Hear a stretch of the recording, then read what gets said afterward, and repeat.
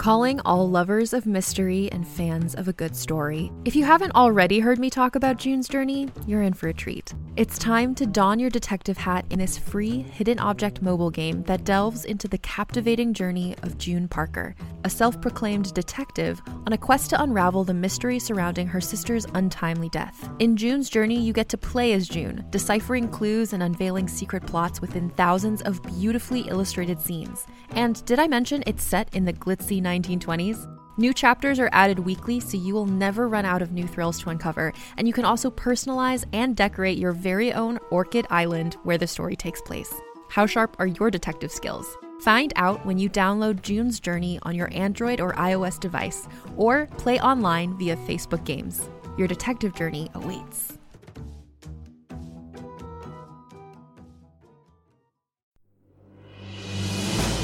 Welcome to the serialized audiobook Nocturnal by #1 New York Times best-selling author Scott Sigler, performed by Phil Gigante. This novel contains adult situations, violence, and is meant for mature audiences. Nocturnal is available in print, ebook, and unabridged ad-free audiobook. For links to purchase any version, visit scottsigler.com/nocturnal. Chapter 43. A Visit from Chinatown. The sound of rattling machinery and chains dragging across stone brought Aggie out of a cold sleep. He had to move. He fought nausea and disorientation as he crawled toward the white wall. He didn't make it in time before the chain drew tight, yanking on his neck and dragging him across the floor. He got his feet under him just in time to stand and turn his back to the flange. The collar clanged home. The white door opened, and this time it wasn't the little old babushka lady. 5 white-hooded, white-robed monster men came through. The last 2 carried a long pole, from which hung an unconscious man tied to it by his wrists and ankles. He looked like one of those old guys from Chinatown. Sun-wrinkled face, black hair flecked with strands of gray, red flannel shirt over a faded Super Bowl 21 shirt, blue jeans and well-worn brown work boots.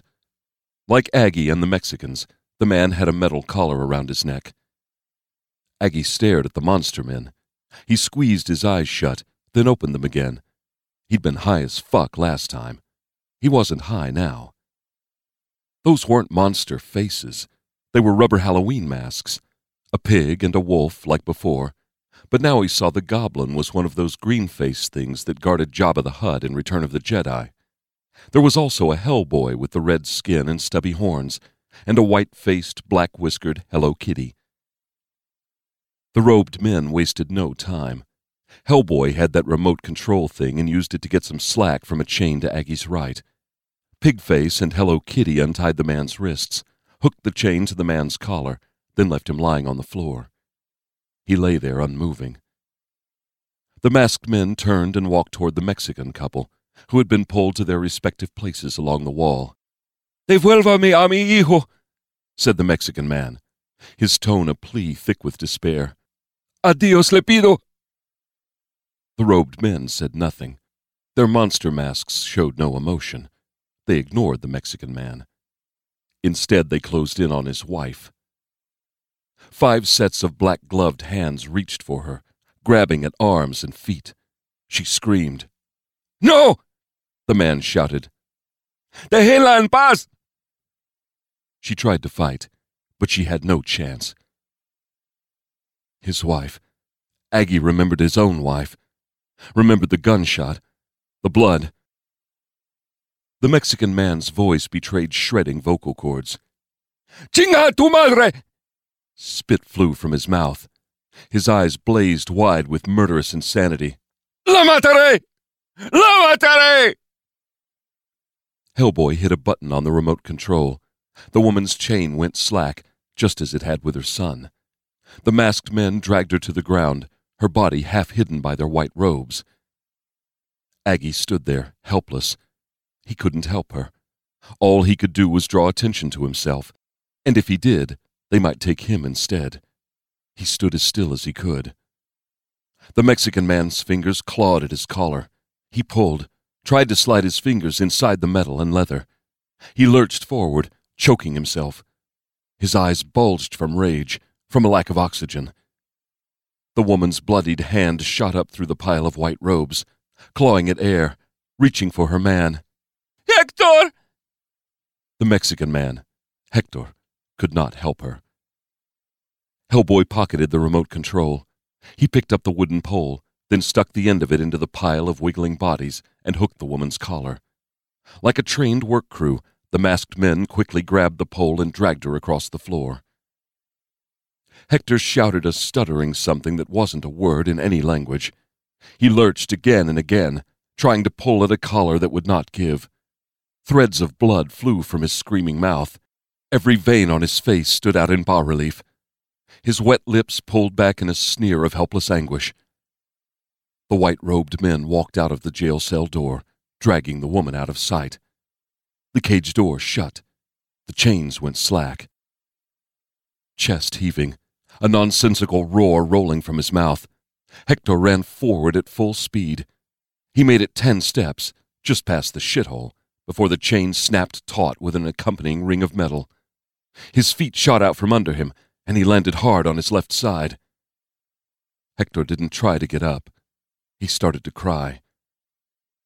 The woman's screams echoed, steadily growing fainter, fainter, until they faded away for good. Aggie slowly shook his head from side to side. This couldn't be happening. Couldn't be. But it was, and he was stone-cold sober. This was real. He was fucked. Totally fucked. Chapter 44. Coal for the Engine. Pookie and Brian usually worked the wee hours of the morning, when most restaurants had closed for the night. Pinecrest Diner was open 24 hours a day. The place had become their go-to spot when they needed to sit and talk through a case. Pinecrest was a little touristy during the day, but at 2 or 3 in the morning, you could avoid the dozen people wearing I Heart San Francisco or Alcatraz Psycho Ward outpatient shirts. Pookie hoped Black Mr. Burns had good info. They needed a break in this case, something awful. Ball puller Boyd hadn't been able to track down Alex Panos or Isaac Moses. Both were still missing. Those boys were either already dead, their bodies waiting to be found, or they were in hiding. Pookie guessed the latter. And Brian. A couple of hours of downtime with his old man would do wonders. Mike Clouser had a way of making you forget about everything but Mike Clouser. Bottom line, Brian hadn't killed those boys. Now that Pookie believed in his partner's innocence, he needed Brian to stop moping and get back on his A-game. Pookie walked into the diner and saw Black Mr. Burns sitting at a booth, a tablet computer in front of him. John's shoulders were up. His head was down. Even coming to a public place like this was hard for him. Once upon a time, John Smith had been a standout cop. Now he was afraid of his own shadow, and that was a genuine tragedy. The man had unwittingly provided his own comic relief, though. He wore a dark purple motorcycle jacket. A few other patrons were in the place. 3 working-class guys sat in a booth, getting a carb-loaded head start on the day. A trio of hipsters sat on the diner's round stools, leaning on the black stone counter. The latest trendy after-hours spot, that you probably haven't heard about because it's so obscure, must have finally shut down, and these fellas wanted to finish off the night with a stack of pancakes. Pookie slid into the seat across from his old partner. "What's up, Purple Rain?" "Huh?" "The jacket," Pookie said. "You rode your hog here and you're wearing purple. Hello?" John sighed. So a black man in a purple jacket has to look like Prince." Pookie nodded. "Exactly. How's Apollonia and those crazy kids in the new power generation?" "Your minority on minority hate is a sad thing," John said. "You're letting the white man pull your strings. Listen, I have some serious business to talk about. I found some odd stuff." "Odd stuff? You know you can swear around me. I'm not going to tell the teacher." "I'm family friendly." "Some things never change." "So what couldn't you tell me over the phone? I have to admit, in 15 years of police work, this is the first time someone has called me for a sneaky spy meeting. Except for your mom, of course." "Yeah, she told me about that," John said. "She said you had a small penis." Pookie shook his head. John tried to partake in witty repartee, but the guy was just such a flaming nerd. Try it with a little more slang next time, B&B. You can't put humor on a spreadsheet. John shrugged. Yeah, well, whatever. I got the info on that New York City case. Not much there. The killer targeted women in their 20s. He got 4 that they know of. Maybe more because he targeted working girls, usually ones that operated solo. That triangle circle symbol was at each crime scene.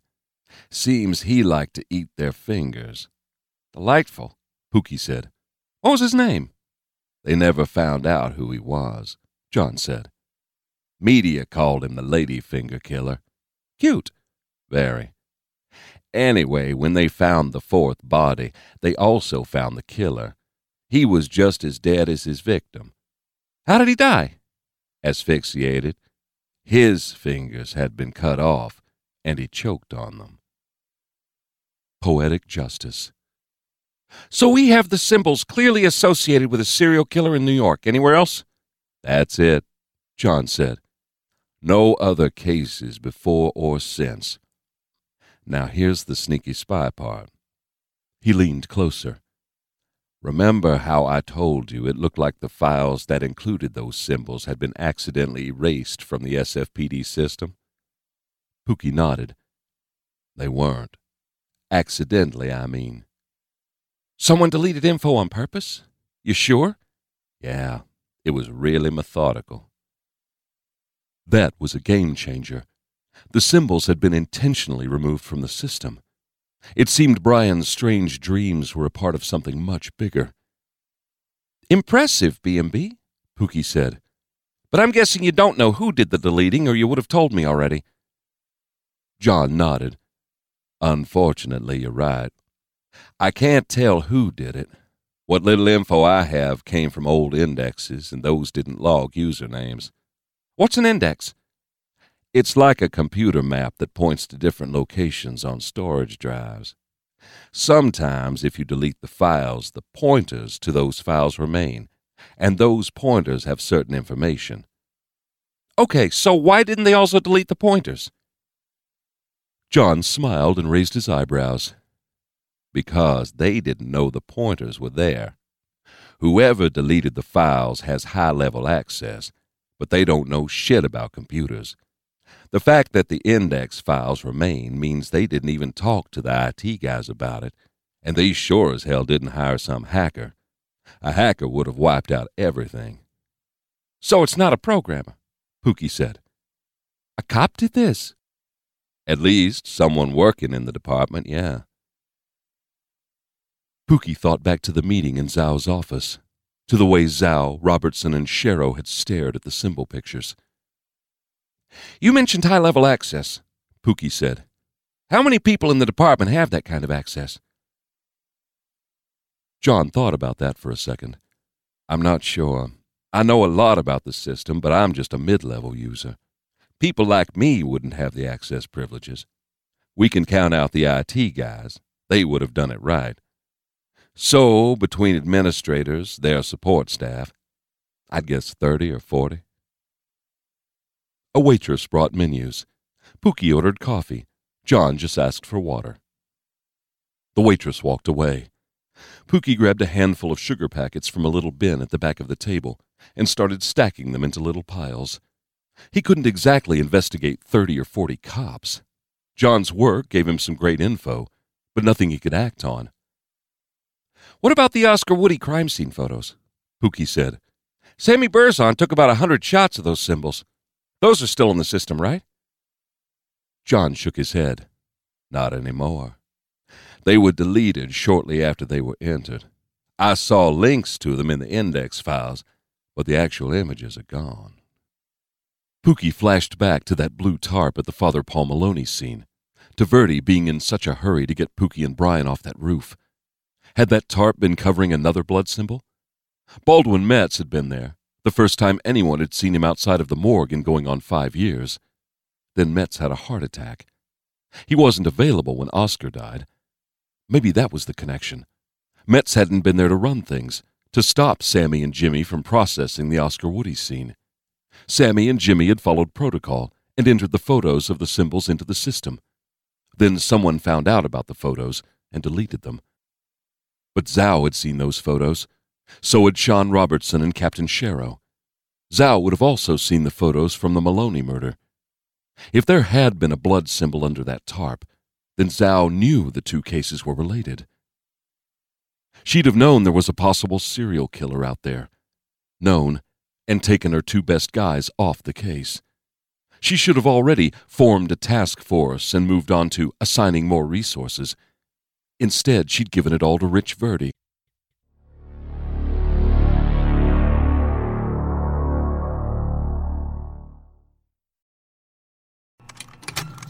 Contained herein are the heresies of Radolf Burntwine, erstwhile monk turned traveling medical investigator. Join me as I uncover the blasphemous truth of a plague-ridden world, that ours is not a loving God, and we are not its favored children.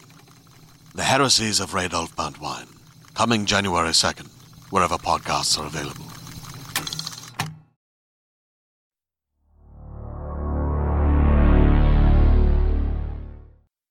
Don't look so glum, chum, John said. I also brought you some good news. You can make my penis grow 2 inches in a week or less? John laughed, a soundless thing that made his bony shoulders bob up and down. Stop believing your spam emails. Remember that local request for information on the symbols? The one that was 29 years old? In the archives, I found these old database printouts. They were all in binders, the kind of thing that's been sitting around forgotten long enough that no one knows if they should throw them out or not, you know? I spent about 12 hours in a truly Herculean effort of page-by-page data hunting, and I found the name and address of the guy who made that request. He's still alive, working out of the same place he was then.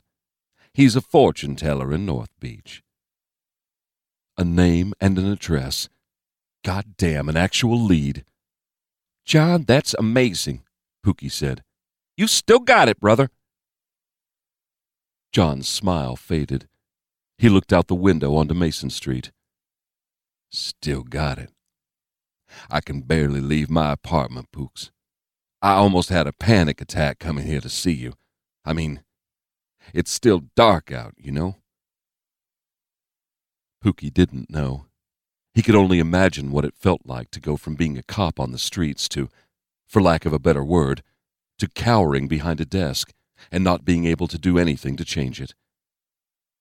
You do what you can, Pookie said. He instantly felt like a dick for trying to put any kind of positive spin on it. John kept staring out the window. No amount of words was going to help. Let's eat, Pookie said. Had the chocolate chip pancakes here? I swear they are made of crack dipped in gold. Aren't you and the Terminator going to talk to the fortune teller? Priorities, Pookie said. Without coal, the choo-choo train just sits on the tracks. And I doubt a fortune teller is up at 6 a.m. What's this guy's name, anyway? The name on the FOI was Thomas Reed, but he goes by a different name for his fortune-telling crap. Which is? Mr. Biznaz. Interesting, Pookie said. Come on, order something. Hey, is it racist if I suggest you get fried chicken and waffles? Incredibly racist, John said.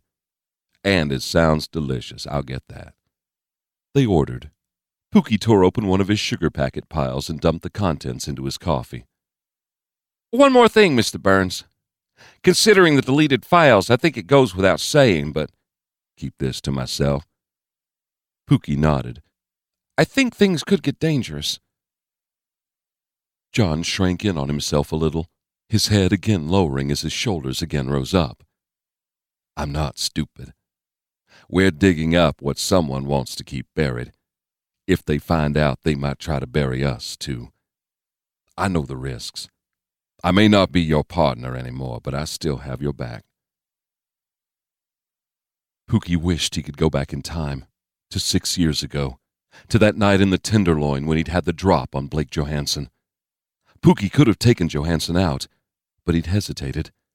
Because of that hesitation, John Smith wound up with a bullet in his belly. a bullet that took a great cop off the streets. "Order up, B&B," Pookie said. "Breakfast is on me." Chapter 45. Like Father, Like Son. Brian sliced into the second kielbasa link. A little jet of fat shot out and landed on the back of his thumb. It was hot, but not enough to burn. He grabbed a slice of rye bread, dabbed up the fat with it, and shoved it into his mouth. "Glad to see your manners haven't changed much, son." Brian smiled despite a mouthful of food. Considering his dad had a bottle of Bud Light in one hand, a Marlboro in the other, and was sitting at the table in a threadbare t-shirt, white boxers, and black socks, he wasn't exactly the poster boy for social protocol. Brian didn't care that his throbbing body and sour stomach told him this meal was coming up later. The food tasted amazing. It tasted like home. He scooped up a forkful of sauerkraut. "Dad, when you write your book on etiquette, I'll be first in line to buy it." His dad laughed. That was what Brian needed, some normalcy. Mike Clauser in a t-shirt and boxers, drinking beer and feeding Brian kielbasa and sauerkraut at 7 a.m., because that was the only thing Mike knew how to cook.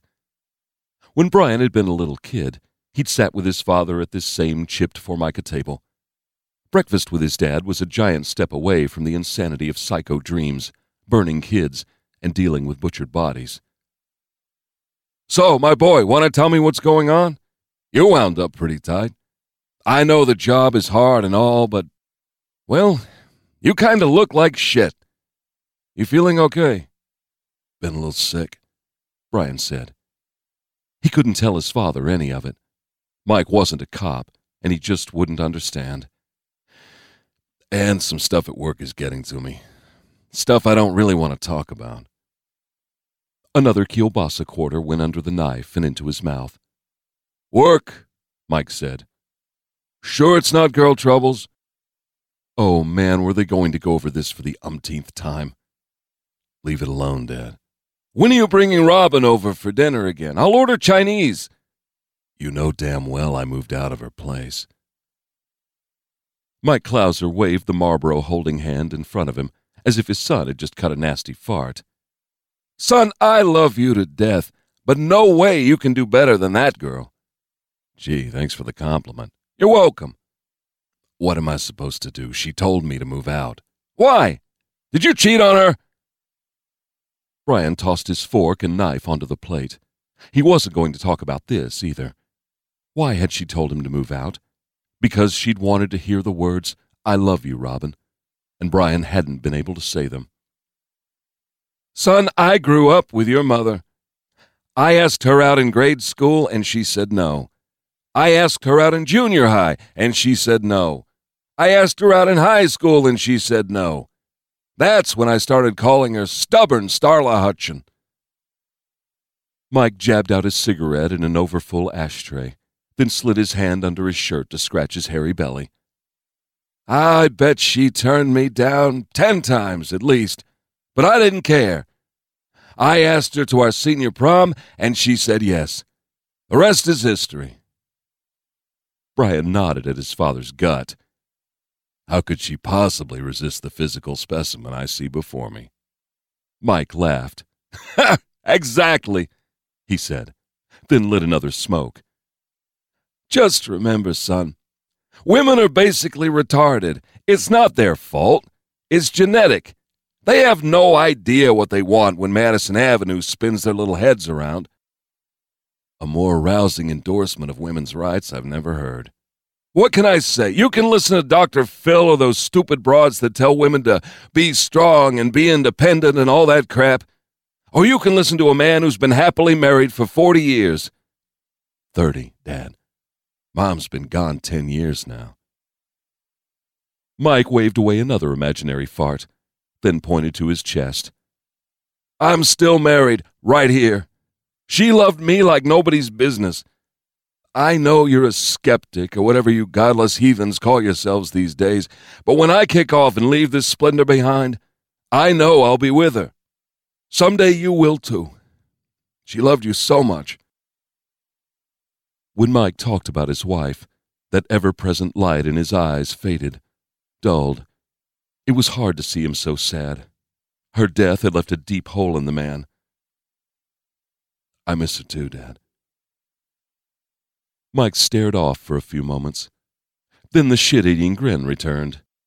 Robin reminds me of your mother. She's got that spark. One of those broads that laughs before she stops to think about if she should laugh or not, you know? Troubles with his love life weren't high on Brian's current list of priorities. The more he avoided Robin, the better. He felt like he was already dooming Pookie somehow. He didn't need to spread his poison to her. I know, Dad. Robin is great. But let it go. It's over. So what now? You going to find someone else? Brian sagged back in his chair. He wasn't going to find someone else because he didn't want to find someone else. If it couldn't work with Robin, it wasn't going to work with anyone. Mike leaned across the table. For just a second, Brian had a flashback to the look his dad gave him back in the day, when Brian came home from yet another fistfight. You're not hearing me, son. So she booted your ass to the curb. Get over it. Forget your pride. You only have so many days to spend with a woman like your Robin or my Starla. And no matter how many days you get, they aren't enough. So you're going to promise me right now that you'll start up with Robin again. Dad, I'm a grown... Mike slapped the table, making Brian jump. Don't dad me, boy.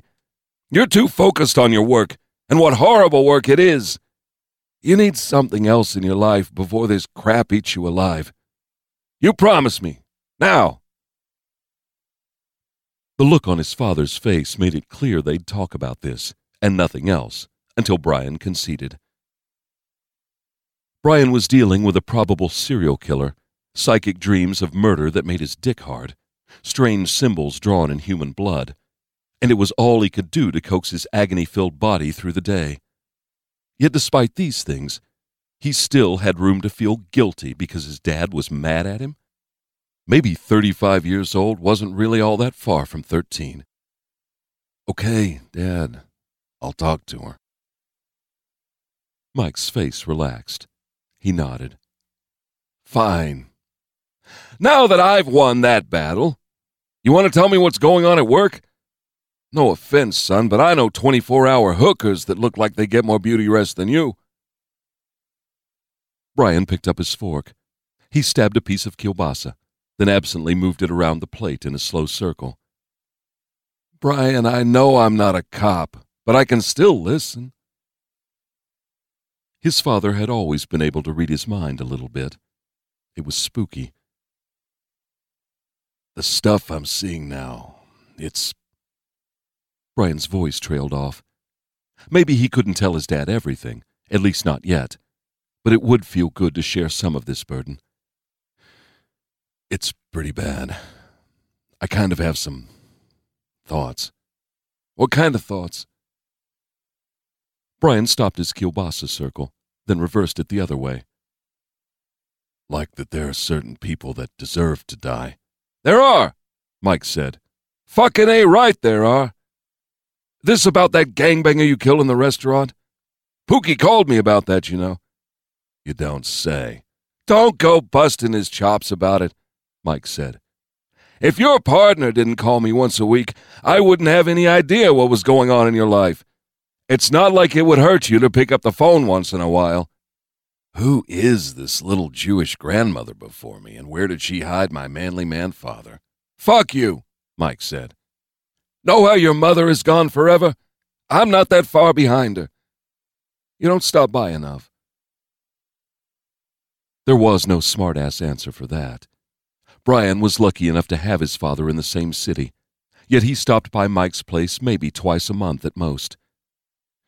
Sorry, Brian said. I'll do better at that. But it's not about the gangbanger in the restaurant. This is something else. Son, just remember that you're a Klauser. I can't pretend I know what it's like to do what you do for a living. But at the end of the day, you're a good man. You walk a line so that fat slobs like me can live in all this splendor. You have to weigh these bad thoughts against all the good that you do. Understand? His father had no idea what he was talking about. And yet, in a misguided way, the words made sense. Yeah, Dad, I understand. Look, I don't want to talk about it anymore. Do you mind if we just talk about the Niners? Mike Clouser leaned back in his chair, tilted his head back, and wrinkled his face like something had not only farted this time, but also crammed a turd nugget up his left nostril. The Niners! Good God, son, don't get me started.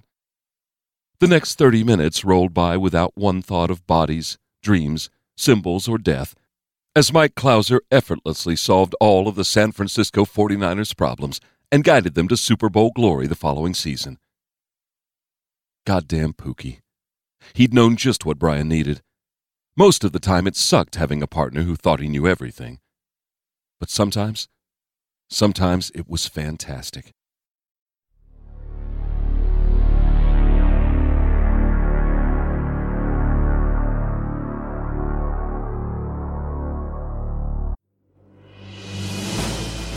You have been listening to Nocturnal by Scott Sigler, performed by Phil Gigante, produced by Empty Set Entertainment. The Nocturnal audiobook was directed and engineered by Corey Young. Hey there, this is Justin Bartha. I made a funny new podcast, King of the Egg Cream. It has the greatest cast in the history of podcasts with actors like Louis Black. I'm torn by my feelings for two women. Bobby Cannavale. You can eat it, or if someone hits you, you can put it on your cut. Melanie Linsky. I wonder what these marvelous things are that look just like boiled chicken feet. Jason Ritter. I can break things and pick locks and kill people. Michael Stuhlbarg. The whole point is to inspire people that they should make themselves better. Ari Grainer. No, don't whet its appetite. What are you, an idiot? Me, Justin Bartha. That's not just any egg cream, that's a Lemke's special. And all narrated by the hilarious Richard Kind. This is the story of Harry Dalowitz and how he rose from nothing to become New York's King of the Egg Cream. So if you like funny true stories, come listen to King of the Egg Cream, available wherever you get your podcasts.